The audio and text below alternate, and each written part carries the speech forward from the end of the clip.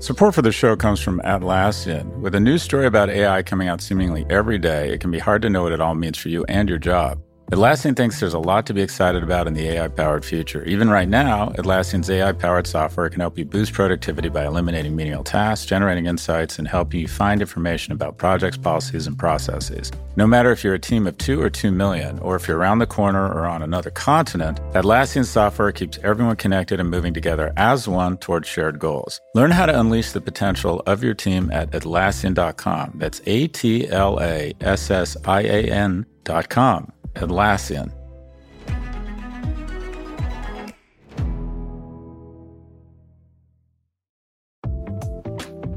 Support for this show comes from Mercury. There's an art to making the complex feel simple. Everything should be in sync, so even the smallest part serves a bigger purpose. Simplicity can transform your business operations. That's why Mercury powers your financial workflows from the bank account, so ambitious companies have the precision, control, and focus they need to perform at their best. Apply in minutes at Mercury.com.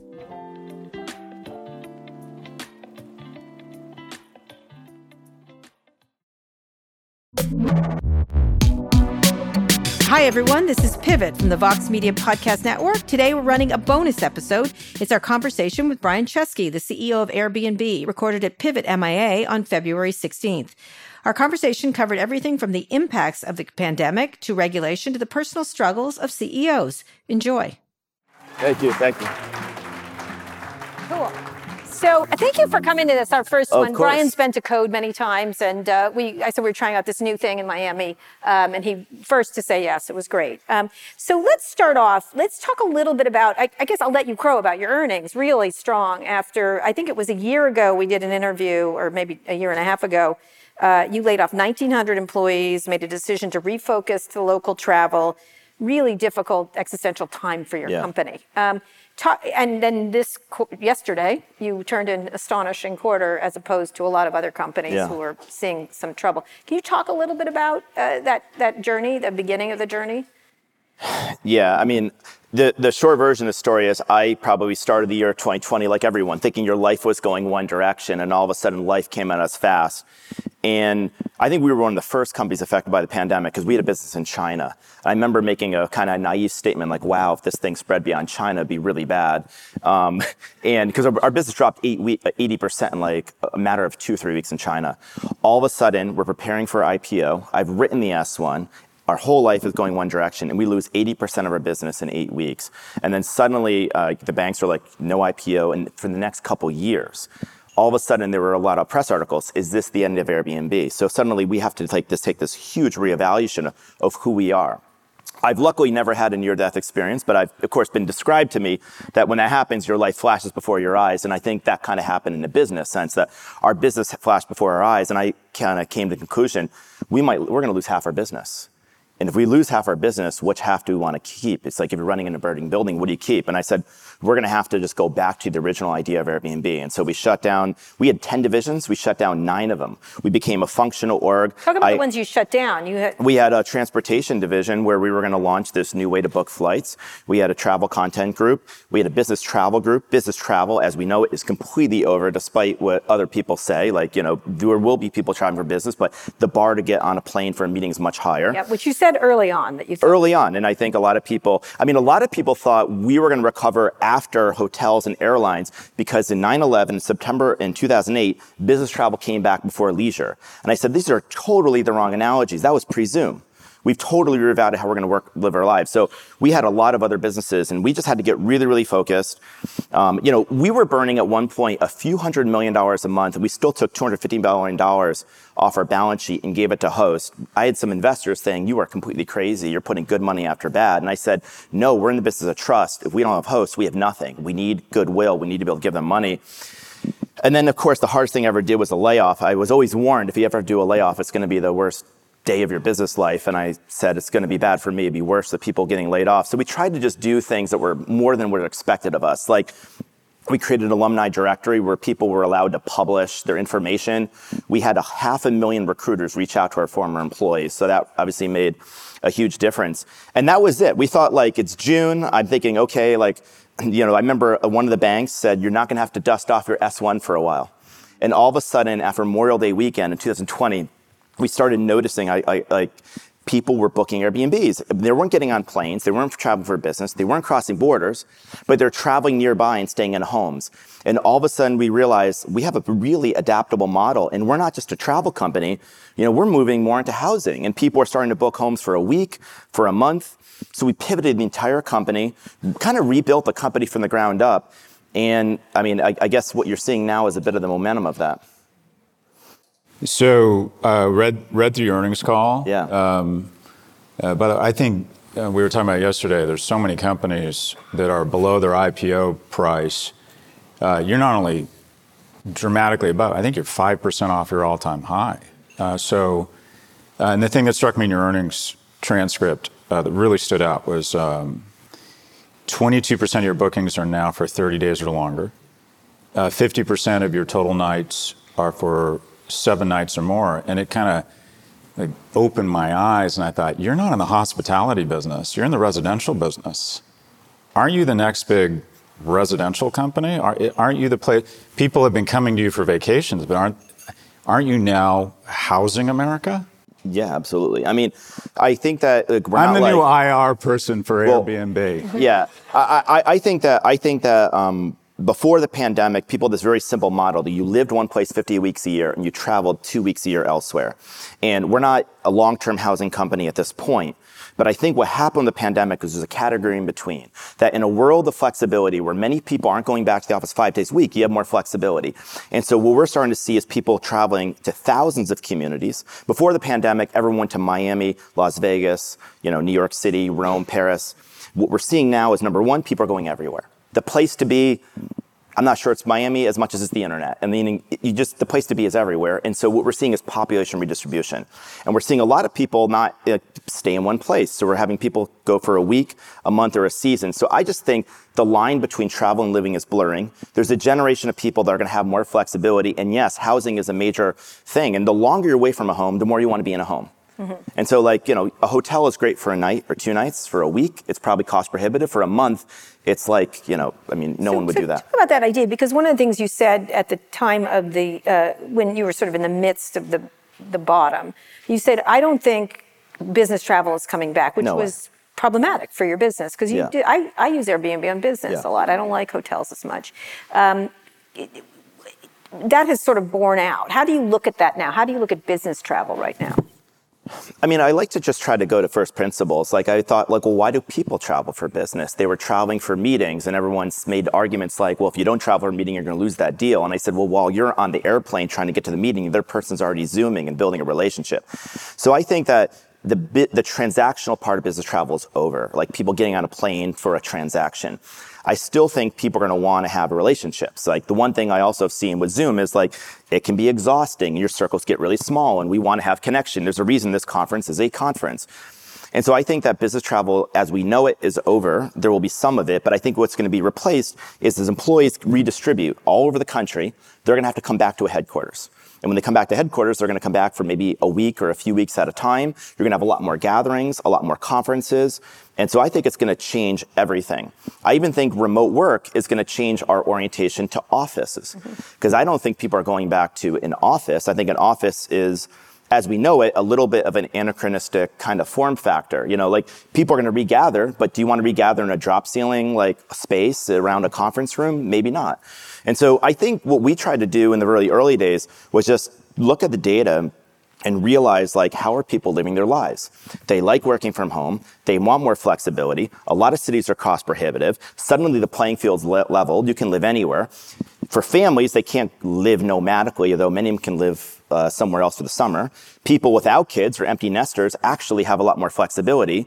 And as borders reopen, you're going to see a lot more people living abroad. That's the next thing. And so I think our orientation around housing and travel has completely changed forever. And I think some other people in our industry were just thinking the world was going to go back to the way it was. The only thing I know about the future is it's going to be different. And so people saying that the world's changing but travel wasn't was always going to be, I think, a kind of wrong prediction.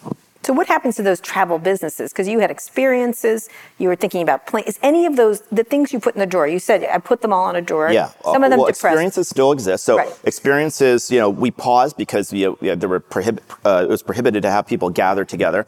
That has now come back. And, I'm very excited about that business. And I think, there is pent up demand for people wanting to meet other people. I know, Scott, you were saying the number of people that would meet their significant other at work.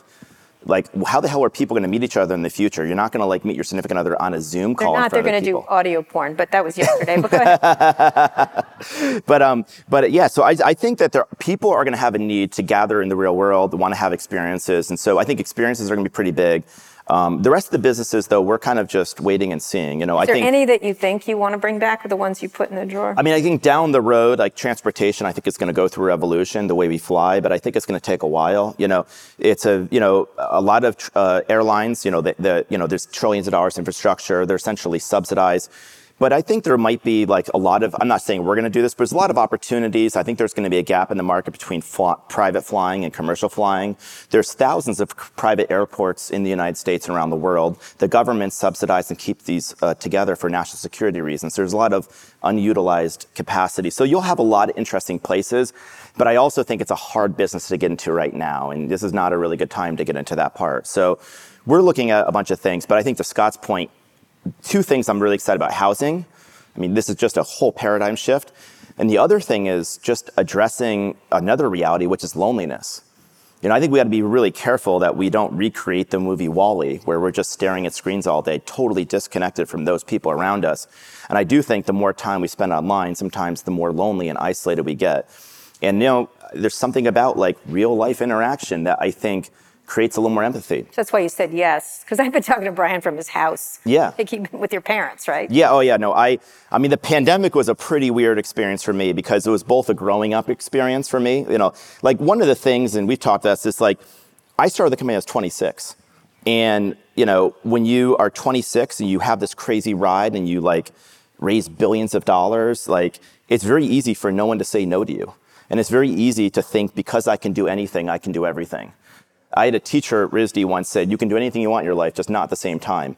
And I think a lot of us founders that had a lot of success never really had a reality check. We didn't really see the unintended consequences of our platform. No one really said no to us. And then suddenly the pandemic was the ultimate growing up experience.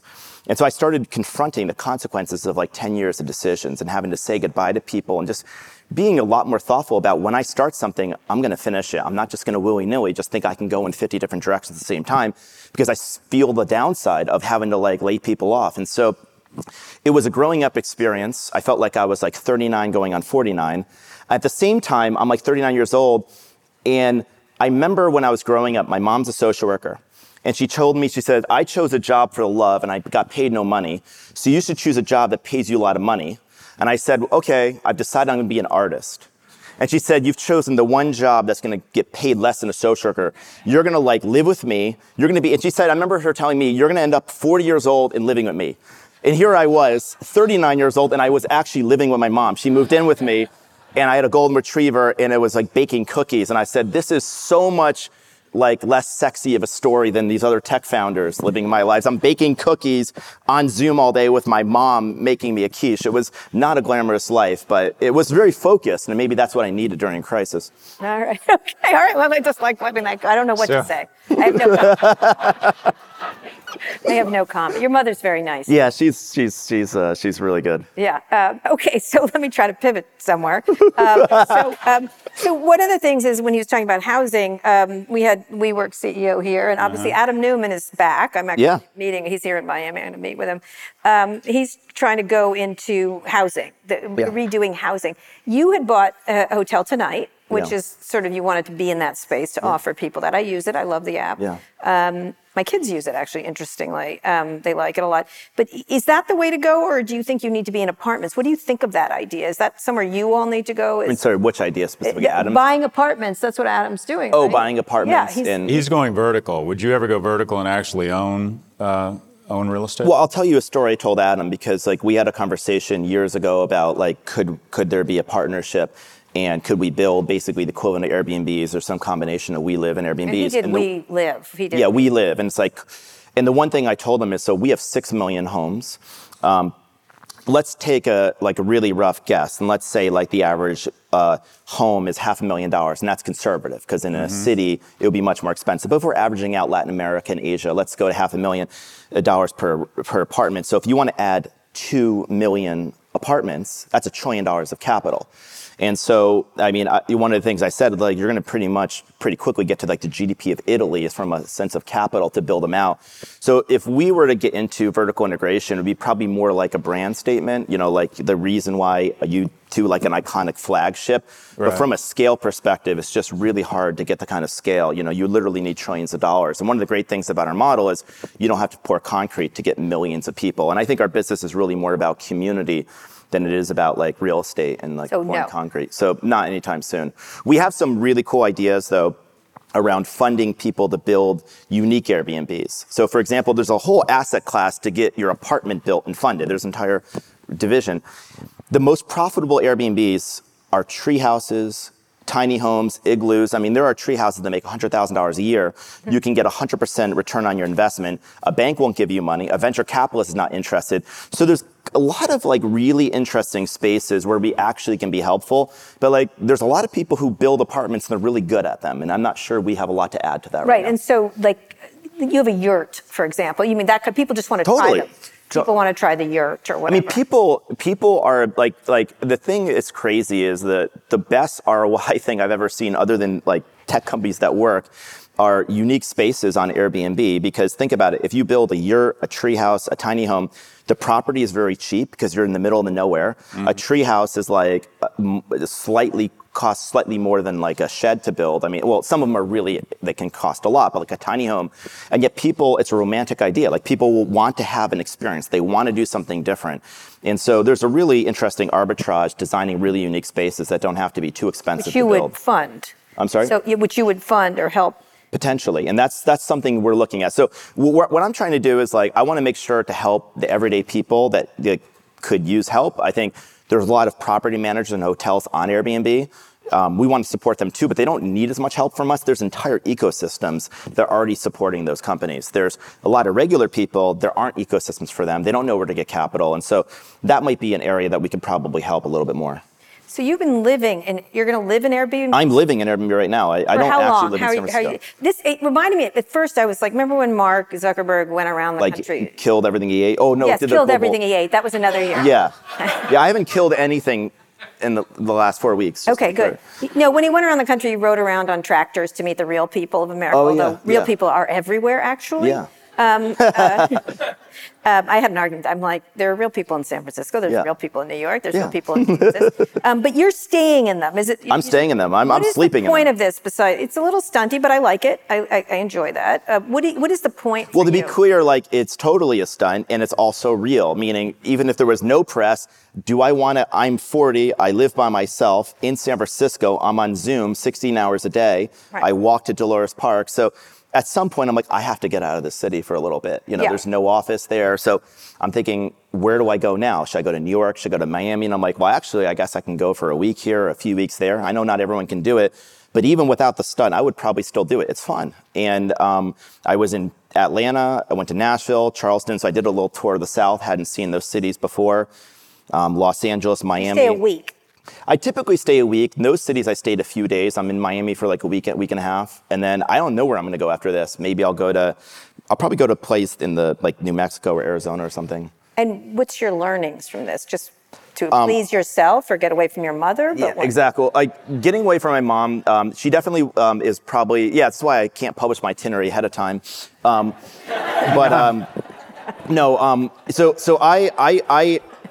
I'm one of those annoying bosses that makes a Brian, that was funny. Yeah, go ahead. I'm one of those bosses that makes kind of like an annoying list of things. Like I check into Airbnbs, and we made 150 upgrades last year. So I thought, wow, like we've perfected this service. It's great. And then I check in, and I'm like, why the hell can't I find the Wi-Fi in the app? Like, why do we put it there?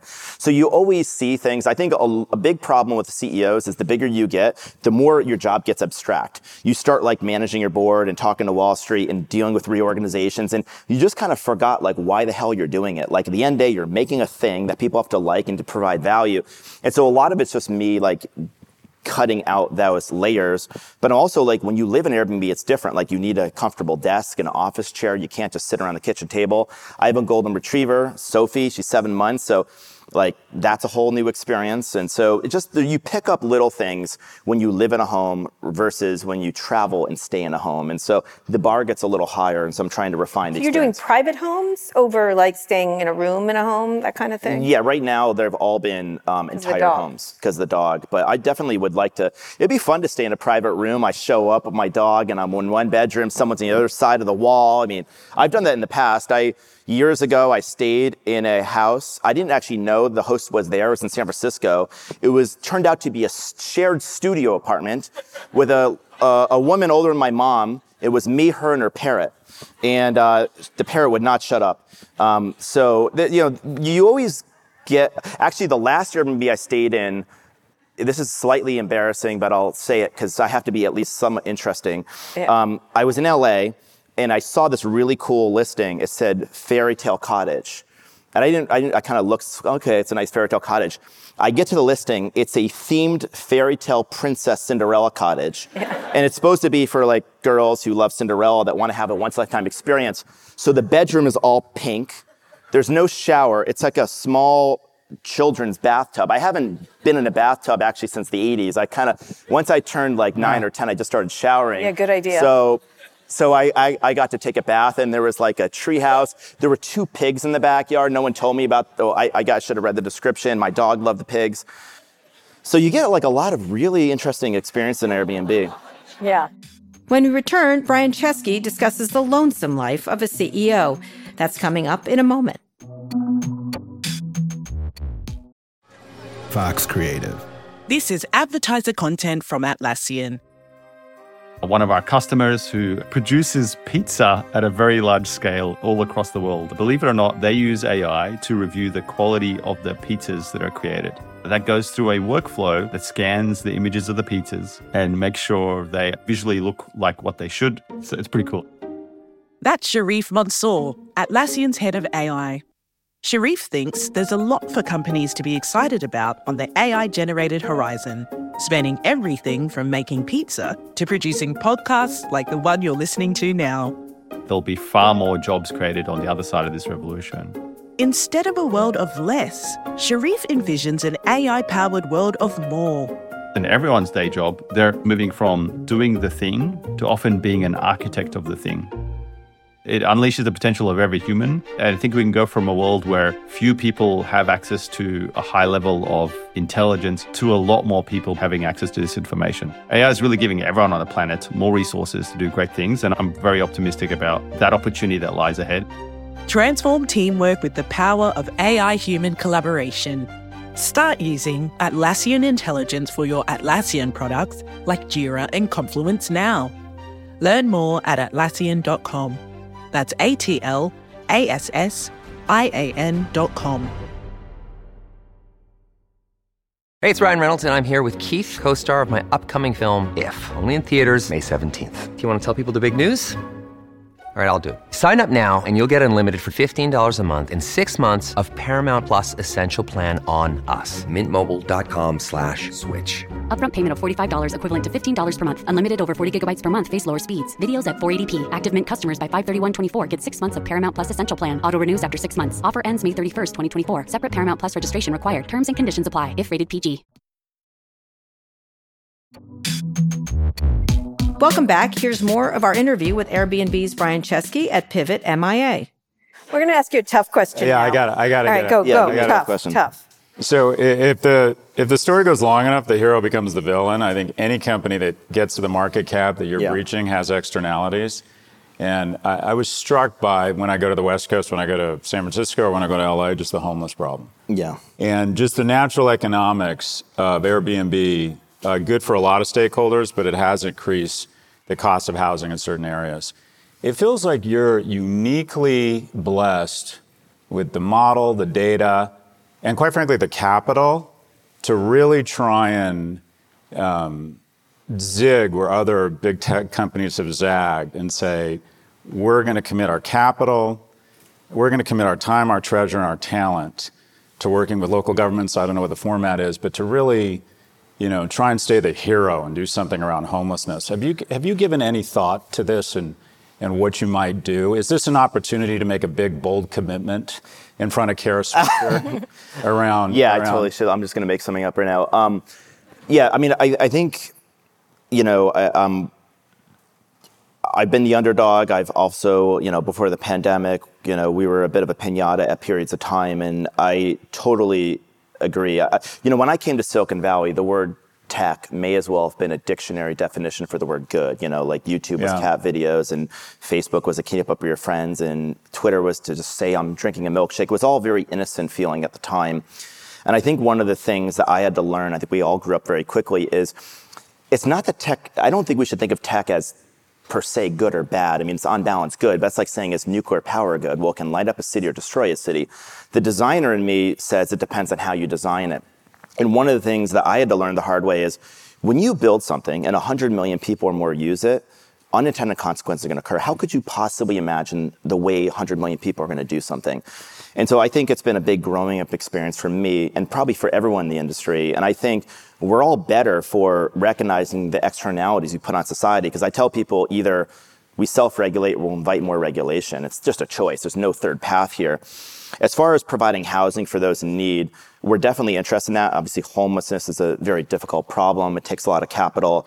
One just thing we have been doing is, in 2012, many of you remember Hurricane Sandy occurred, and we started providing housing for evacuees, and we've provided housing for about 100,000 people in need. We've housed nearly 20,000 Afghan refugees for free. Thank you. So, we have our challenges. I don't want to pretend like it's all perfect and all good, but I totally think that the bigger you get, Pablo Picasso is saying, the older you get, the stronger the wind gets. It's always in your face. I think that's true of tech companies. The bigger you get, the harder you have to try to fight against the skepticism of your power. Your regulatory pressure was quite high. It was very high. And we were under scrutiny. Yeah. We kind of took the opposite Amazon approach, where Amazon didn't really have any scrutiny until they got big. Most tech companies have scrutiny because they're big. Mm-hmm. We had scrutiny because we were in your neighborhood. Mm-hmm. I remember having scrutiny. We had 10 employees in a 3-bedroom apartment, and the city council in New York City was coming after us, and I didn't even know, I didn't know anything. I mean, 2 years before that, I thought angels were crazy. People were crazy to believe in angels. I didn't know they meant angel investors. Right. So I had a very long road to Silicon Valley, and it's definitely gotten better. I mean, partly it's because we collected and remitted $4 billion of hotel tax. Right. And that money's gone to cities. Which was the big fight that was going on with that was a big fight. But to be clear, we were always trying to pay tax. It turns out some cities didn't really want us to pay tax initially, because to tax us is to regulate us, is to legitimize us. And so there were some challenges. At the city of New York. So what's the big regulatory challenge now? Because you had faced some. Almost every market in Airbnb is regulated. You had the orgy thing, you had the party house thing. Homes and hotels are popular for orgies. Yes, you told me that once. Yeah. So he said that on this panel. It was so funny. This is a nice, sweet man. And then all of a sudden he's like, people have been having orgies in hotels forever. And the whole crowd was like, yes. Yeah, exactly. Exactly. By the way, I'm not saying I knew that. It's just that was a reasonable speculation. You seem to know that. I'm just piecing things together. Got it. I'm not walking into anything. Some of your best friends. And in fact, it's probably true. Yes. So what is your biggest regulatory scrutiny right now that I think so I think before the pandemic, there were a lot of concerns about the price of housing in cities. People living in San Francisco, obviously there's limited housing, and if people are renting Airbnbs year round, that's a really big problem. Now it's a whole different situation where everyone's redistributing. And I think it's a pretty exciting time. I mean, one of the things I told a recent mayor is the way to think about your citizens is almost to think about them as customers who have choices now because they are not tethered. The other side of that, though, is that we have to now be careful, because instead of having to deal with 5 or 10 cities, we have now 100,000 cities. And, not everyone wants a ton of travelers in their neighborhood. And, so we have to be making sure that people are contributing to communities. They're not just passerbys. They're not just creating a nuisance. So I think just making sure that our community of hundreds of millions of people can live in communities and be respectful, that's probably the biggest challenge right now. I would say safety, if I had to pick one, because I've gotten a lot of notes about when I talk to you, does he know this lack of safety, the response? Yeah, safety, neighborhood. like safety community, safety of the traveler, safety of the host. We're doing a lot on safety. I mean, like, for example, we have a 24/7 team. We are continuing to develop our urgent safety line. We try to have really good support for people if they ever feel unsafe. We try to take action whenever we feel like there's going to be a bad situation. We offer this new product called Air Cover, which is $1 million protection against theft or property damage to your properties. So we're trying to continue to innovate on that area. Have you, the thing I think there's going to be case studies about, in addition to the business model, is you're sort of known now for executing the best firing. And as the best what? Firing. Oh, yeah. You were praised for how you did that. What advice would you give to managers or CEOs that have to go through the uncomfortable experience of laying people off? Yeah, I mean, unfortunately, if you run a huge company, I wouldn't say it's inevitable you have to do that, but it might be in your future. I think that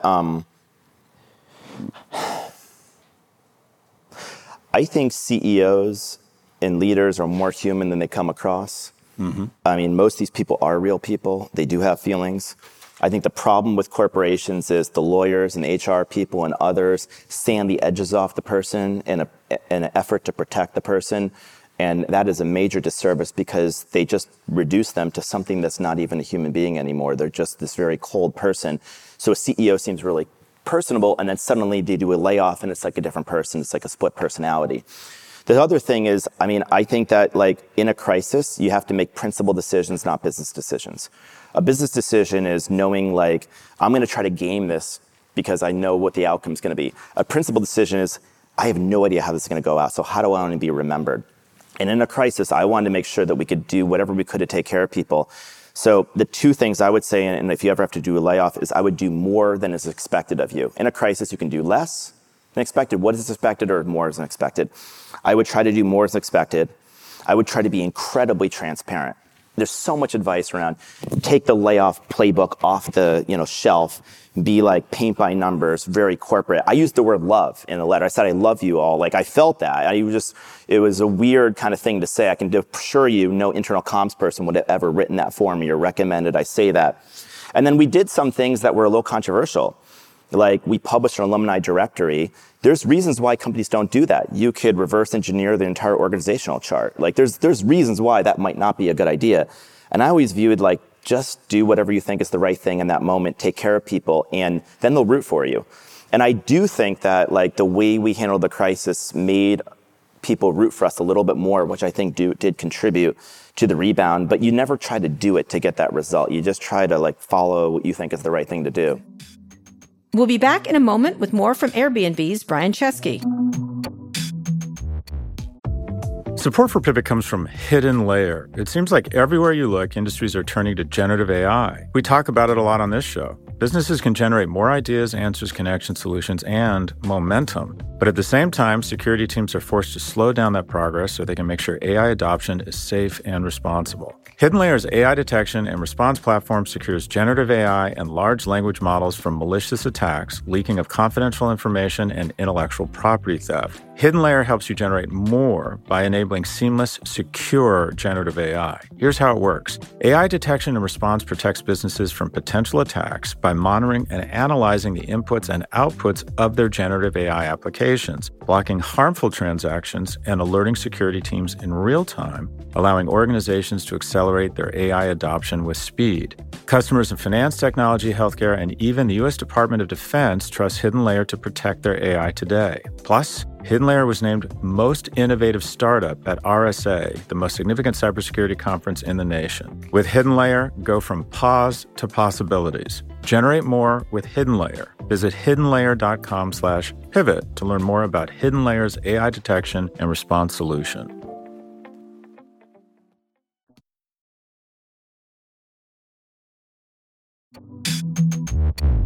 You had taken a lot of controversial stands around January 6th. Yeah.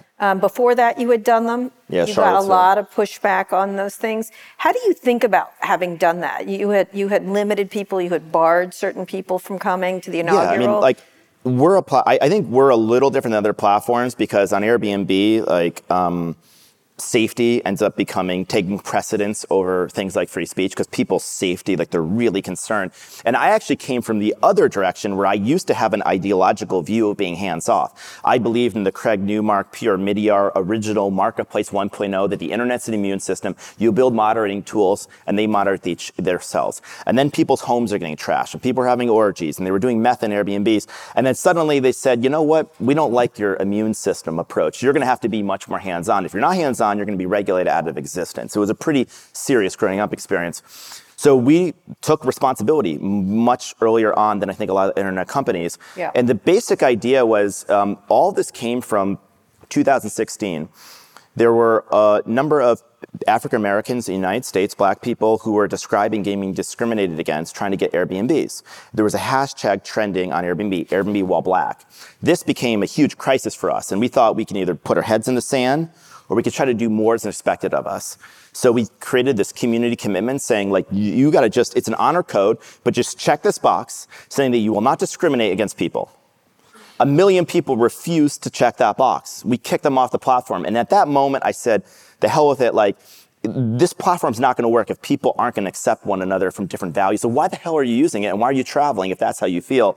And then, of course, we heard about this rally in Charlottesville, Virginia. I didn't really know much about it. And I thought, like, if people are part of what, FBI and others are saying are hate groups, that feels like, I don't want to be the arbiter. That feels like a reasonable, like, violation of our community commitments. So, we did that. And then January 6th was actually more of a safety thing. We were just really concerned with people going into neighborhoods in DC and like really dangerous things happening. So we canceled all reservations. But again, I didn't want to screw over the host. So we actually paid out all the host reservations. It was probably $300,000 of bookings. So we said, we'll take the cost. You continue to do that kind of stuff. You don't mind. Was there a blowback for doing that? Because there's a blowback to everything I've ever done. Yeah, there always is, because these things get kind of politicized. Yeah, and how does it make you do it less? No. I mean, you just do what you think is right, and people are going to agree with or disagree on the internet. So you're editing. You feel okay about editing. I have big arguments, with Spotify, whoever, the person of the day, saying they have no responsibility. I'm like, you have some. Well, we all have responsibility. If you have a platform, hundreds of millions of people on it, and things happen, and you could have done more and you didn't, that sounds like the definition of responsibility.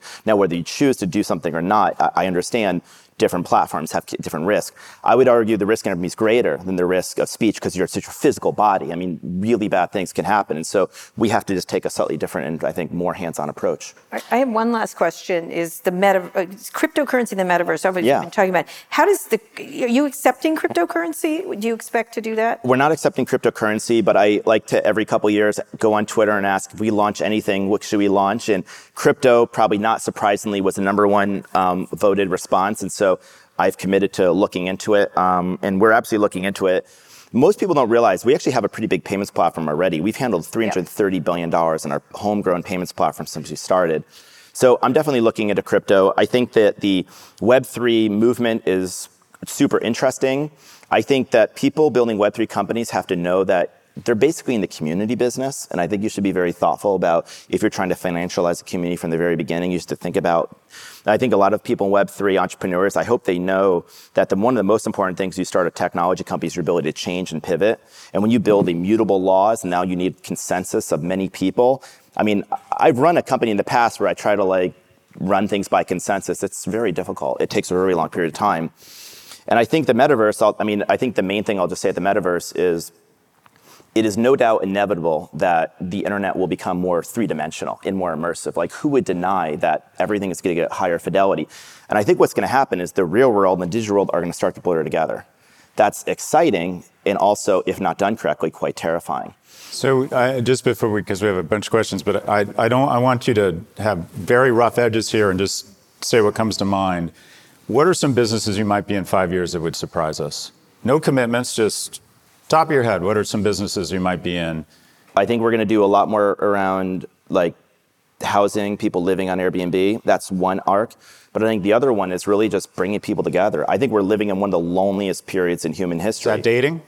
Absolutely looking at dating. I mean, it would have to be something that would make sense to people, and there would have to be probably higher verifications, really good matching. But when people are traveling, they're very interested in meeting other people. So I'm absolutely looking at things like that, A lot of people use Airbnbs to work out of. So there's obviously office space? Potentially co-working, probably things that are built with more community are really interesting. You know, you and I have talked a little bit about ideas around loyalty programs, subscription services, membership. You know, I mean, you know, the biggest loyalty programs aren't retail, they're travel. I mean, the biggest loyalty programs in the world are usually travel. So there's a lot of opportunities there. Actually, we were developing something and we paused it. So we're looking at that as well. So I also just think a lot more services for hosts. You know, we want to get the next generation hosts, millions of them, and I want it to be something that anyone can do. So we're going to be looking at a lot of services for hosts as well. But I mean, the sky's the limit. You know, I'm a designer by training. I don't want to feel like the best ideas I had were in my 20s. So I want to, you know, the bar's hard. The original idea was pretty good. So, but we're trying to find some new things too. Services for hosts. He keeps trying to get my house on. I'm like, no fucking way. Yeah, we'll work on it. No one's touching Kara Swisher's things. Go ahead. Hi, Brian. Hey. I'm Libby. I work at Klarna. And yesterday we heard from a speaker that talked about the age of a company. So like toddlers who need a lot of care. And then you've got like, or toddlers that are kind of falling up, getting up, whatever, falling down. And then teenagers who are self-sabotaging, things like that. What age do you think Airbnb's at? And then what are some things that scare you over the next couple of years? It's a great question. I actually thought about this a lot. I felt like between 2009 and 2014, I felt like I knew what I was doing actually, because it was a startup, it was intuitive, and I know how to manage a few hundred people. Even you can kind of figure it out. Around 2015, 2016, it got really hard. And I would describe that as the adolescence. And my corporate adolescence was unfortunately almost as awkward as my actual adolescence. And it wasn't good. I went through basically multiple executive teams. I didn't know how to run the company. At one point, I tried to run it the way Bezos runs Amazon. That did not work for us. It was a bad idea for me. And I think what the crisis did is I kind of grew up a bit. You know, I had to confront every decision I ever made. Every promise I made, it came home to roost. Some worked, some didn't. I had to look every employee in the eye. All 2,000 people we laid off, I went through every single person, feeling like one by one. I didn't want to be systematic. And it was pretty tough. And so I think, you know, as I said, I grew up like 10 years in a year. And I would say now we're definitely an adult company. I mean, we did $1.6 billion in EBITDA last year. This is a company that some people asked would never make a profit. And I think it's clear that we're disciplined now. So what is the biggest challenge going forward? I think expectations are really high now. And I think that once you're a $100 billion plus company, the amount of responsibility you have kind of skyrockets. And I want us to be, I would like us to be a role model for a new generation of entrepreneurs. And that doesn't mean that I want to act like we're perfect or holier than thou, but I want people to feel like there is a model. I'm a designer. When I started Airbnb, there were no role models. There's no designers running giant companies. And I always thought, you know, a creative person could run a company. And I want people to know that creative people can have a seat in the table and you can run a company a little bit differently. And so that's what the next few years will probably be about for us. Okay. Yes, sir. Thanks, Dallas. First Superhost. Love being a Superhost. I want to thank you also. Really cool move letting us participate in the IPO. Of course. I thought that bought a lot of goodwill from all of your Superhosts. Oh, where's your igloo? In the desert. A question about one of the things that we're seeing with the local cities clamping down on timeframes. You know, minimum 30 days, getting away from the short term. Are you seeing them start to kind of lessen their restrictions now as this work anywhere mindset comes in place? Are they revisiting the tightening restrictions they passed in the years, or are they holding fast? Yeah, all the restrictions are being reevaluated, both landlord restrictions and cities. So before the pandemic, the vast majority of businesses in big cities, landlords were like renting all their apartments. They had no problems with their yield, and cities were like, we have plenty of tourism. Suddenly, a city like San Francisco, they have low occupancy. Tourism is like, I mean, most people don't realize the number one export in San Francisco was not tech, it was tourism. They were making more money every year in tourism. It was critical to the economy. So now cities go from an over-tourism problem to, in many cases, an under-tourism problem. So we've had a lot of cities reach out to us. They want help. And then landlords are now wanting to allow Airbnb in their buildings because they actually realize it'd be more likely to be able to rent their apartments to people because a lot of people want to do it. So a lot of laws are being reevaluated, but it doesn't mean they're only going to be better. There are going to be more restrictions because you've got these little beach communities that suddenly people are moving into. And so every city is now, and every town is reevaluating. But I think the laws trying to arbitrate between travel and housing have to go, I think we have to think about it differently. We used to live in a world where you live 50 weeks one place and a week or two another place. And some people still live that way, and other people live in somewhere in between, and we have to design laws for that, I think. Hey, Brian. Hey. Big fan of end user. Maybe I shouldn't admit this because I work for a hotel hospitality group. So I'm president of Fiona Rose, which is a private membership club. Have you ever thought of getting into that space? Yeah, there's a lot of that. We haven't really, no. You think, yeah, what do you say more? Just curious. Nope, just curious. Yeah. That's a really interesting. A lot of people Yeah. are doing, and there's been a bunch of Picasa. Yeah. There's been a bunch of that. You don't see. I mean, we've looked into it a little bit. I haven't looked into Airbnb, but I've looked into those models. It's been limited to very wealthy people. Yeah. I think there's like Inspirato and exclusive resorts.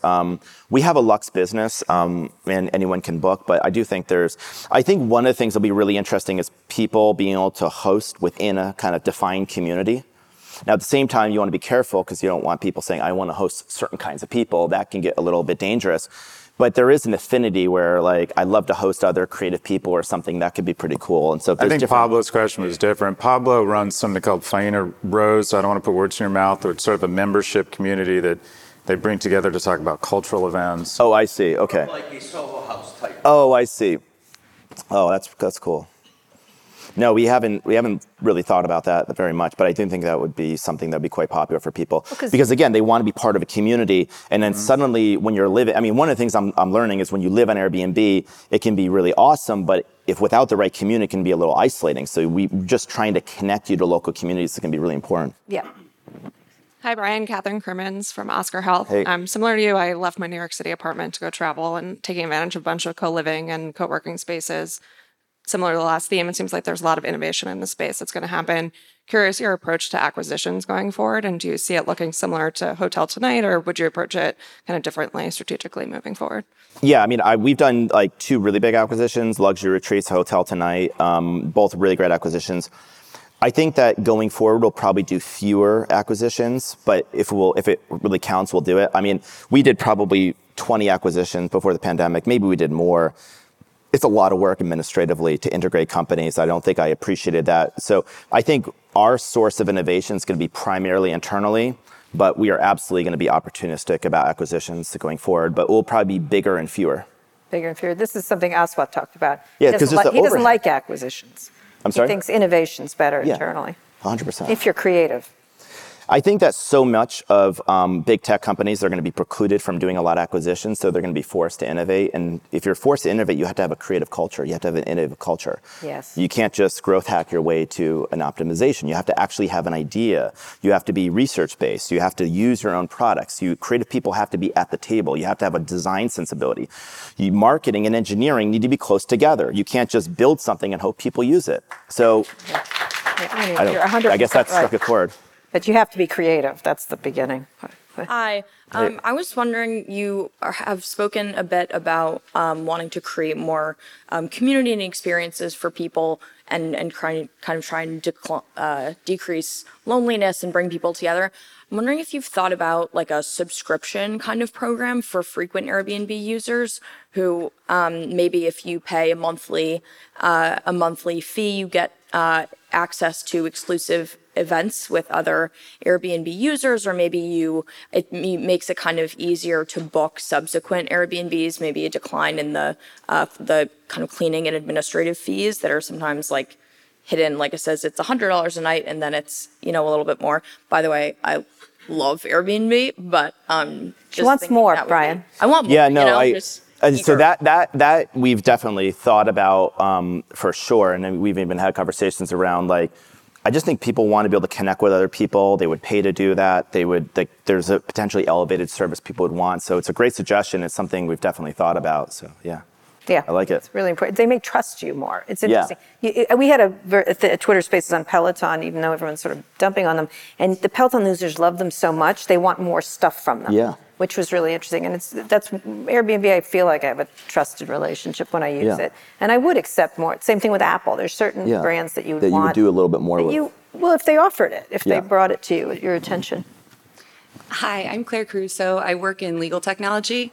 I actually think we do a little bit of e-discovery work for Airbnb. Okay. But my question is actually from a friend of mine who is a real estate attorney and represents a lot of Airbnb hosts. So bear with me a second with this. A number of cities like Chicago are enacting strict regulations on Airbnb that require hosts and potential hosts to obtain prior permission from municipal governments before they can create an Airbnb account or a listing, and then that require hosts to delete their Airbnb listings if that city denies such a permission. So what is Airbnb's stance on the attempt by municipal governments to regulate who can use your platform, and what are you doing about it? Well, I mean, this is something that's been going on for 10 years, including Chicago. I have a long history working with the city of Chicago. We're regulated in, I think, the largest 200 markets in the world. I think we're regulated in just about every single one of them. New York City is the primary one that we haven't had a major piece of regulation on the books. Listen, we're supportive of regulation. I mean, not all regulation has to be onerous. I used to say, like, I was one of the only tech CEOs that wanted to be regulated. We were trying to pay taxes because that would legitimize us. At the same time, I understand why cities have concerns with housing prices. They want to stop Airbnbs. And I said, well, you probably shouldn't have to stop all Airbnbs. I started Airbnb with my friend because we couldn't afford to pay rent. So I think it's really important that we don't have like a one size fits all, like it's either legal or illegal. So I used to say, like, well, why can't you limit it to primary homes and secondary homes if there's a housing crisis? Why do you have to just limit it to 30 nights a year? So we're in support of a regulation, but we want to be smart, nuanced regulation. And I think a lot of times that requires a dialogue. So we work with our hosts and our cities all over the world to try to have face-to-face conversations. And I find that usually when you, like, it's hard to hate someone else up close. And when you sit down with city officials, you have a reasonable dialogue, you realize that the other is not so other, that they're not as black and white as they said they are, and you can come up with a reasonable compromise solution. And so that's what we've done. I think we actually done that in the city of Chicago, and it will continue to evolve. And you had that experience in San Francisco. One of the interesting things at the beginning of these two companies was watching Brian deal with the city of San Francisco and Travis Kalanick.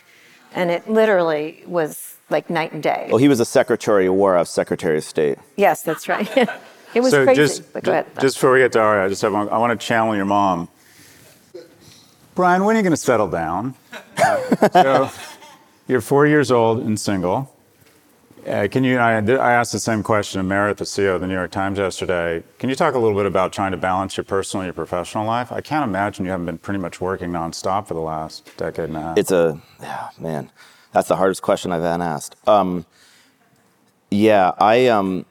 No one ever told me, I mean, first of all, I'm like incredibly privileged, so I want to like not sound like I'm complaining, it's amazing. But I thought the more successful I got, the more friends I'd have, the more people who surround me, and the less lonely I'd feel. And actually, some of the loneliest people I know are some of the most successful people I know. There's something about success where the more successful you are, the more people surround you, but the world gets smaller. But your world gets smaller and it gets isolating. And the pandemic, it did something really good in my life, and it did something that I wasn't expecting. The good thing is it made me totally focus. It made me grow up. It made me make a lot of hard decisions, and I think Airbnb made like 10 years of progress in a year. But I worked 16 hours a day, 7 days a week, for probably 400, 450 days. And one day I wake up, I'm almost 40 years old, living by myself with a dog, and I'm like, wow. On the one hand, I've done so much in my life professionally, more than I ever thought I would. On the other hand, when I was a kid, I thought I have a family by now. And so, you do sometimes put things on hold. And I turned 40 and I'm like, okay, I have to really be intentional about what kind of life do I want to have? I do want to eventually have a family, and that requires making the time to meet people. It's not natural when you're like in my position to meet people in the same kind of way. So it is something I'm actively thinking about. And, maybe that's partly why I just felt the desire to get a little bit out of San Francisco as well. Good idea. I tease Brian. I text him sometimes. It's like, how did I have 2 children in the pandemic and you have none yet? I'm worse than his mom. Last question of the conference. Hey, Brian. Ari Horowitz here. I also formerly a Superhost and currently automate lending to e-commerce businesses, so we can talk about that if you want. My question, though, is, I've read data that people actually book their restaurant reservations before they book their lodging, and we could really use a Yelp killer. Any plans for that? That was Google as the Yelp killer, but go ahead. Yeah, no plans on restaurant reservations. That was one of the other things that we started getting into before the pandemic. And, I think one other lesson I've learned is companies can confuse their assets with their capabilities. right? We have an asset. We have a global brand. We have tons of traffic. We could fill a restaurant. But that doesn't mean we have the capability of understanding the restaurant business. And I think it's very important for me that if we're going to get into something, I mean, you mentioned Apple, like they don't get into something unless they reinvent it and they do it well. And I like that approach. I don't really want to go into something unless I feel like we can reinvent it, add a major contribution to it. And if we can't, then I think someone else should do it. And right now, I think there could be a day we could do something there, but probably not the first thing on the list right now. So how do you like Miami? I actually like it a lot. I mean, I would say people seem really happy here. Yeah. I don't know if you're in Wynwood, right? Yeah. I'm staying there, and I love this city. I think it's not. I mean, I'm not saying it's like San Francisco when I first moved to San Francisco, but I remember coming to San Francisco in 2007, and there was just this excitement and optimism, like the first day on a college campus. Yeah. And it feels like everyone's like new at college and they're happy to be there, and it brings out the very best in mentalities. And that's really good for tech because you need to be in a high trust environment and you need to be optimistic, right? Like, because there's a fine line between being an entrepreneur and being unemployed. I learned that when I was starting. I said, I'm an entrepreneur. And my mom said, no, you're unemployed. And so you need to have an environment of creative, supportive people that are optimistic. And, the spirit is a lot lighter in Miami than it is in San Francisco, to say the least. It's a little heavy there, and heaviness is not great for entrepreneurs. You kind of drag an anvil behind you. So it's really important that lightness, it kind of comes back to cities if they want to have great ecosystems. And where's your next city? I don't know. I'm definitely in the market for ideas. So I haven't booked it yet, but I'm open to ideas. You've been to Nashville? I just came from Nashville, actually. All right. Anybody? Philly. Durham. Asheville. Sydney. Okay, that's going to be really hard on the time zone for me. All right. Yeah, all those are great ideas. They're all Charlottesville. Wow. Yeah. New Jersey. There you go. All right, I'm going to New Jersey. I grew up in New Jersey. Don't go to New Jersey. Anyway, Brian, thank you so much. Thank you, Brian. Thank you, all of you. Thank you. We'll have more bonus content from Pivot MIA this week, so stay tuned.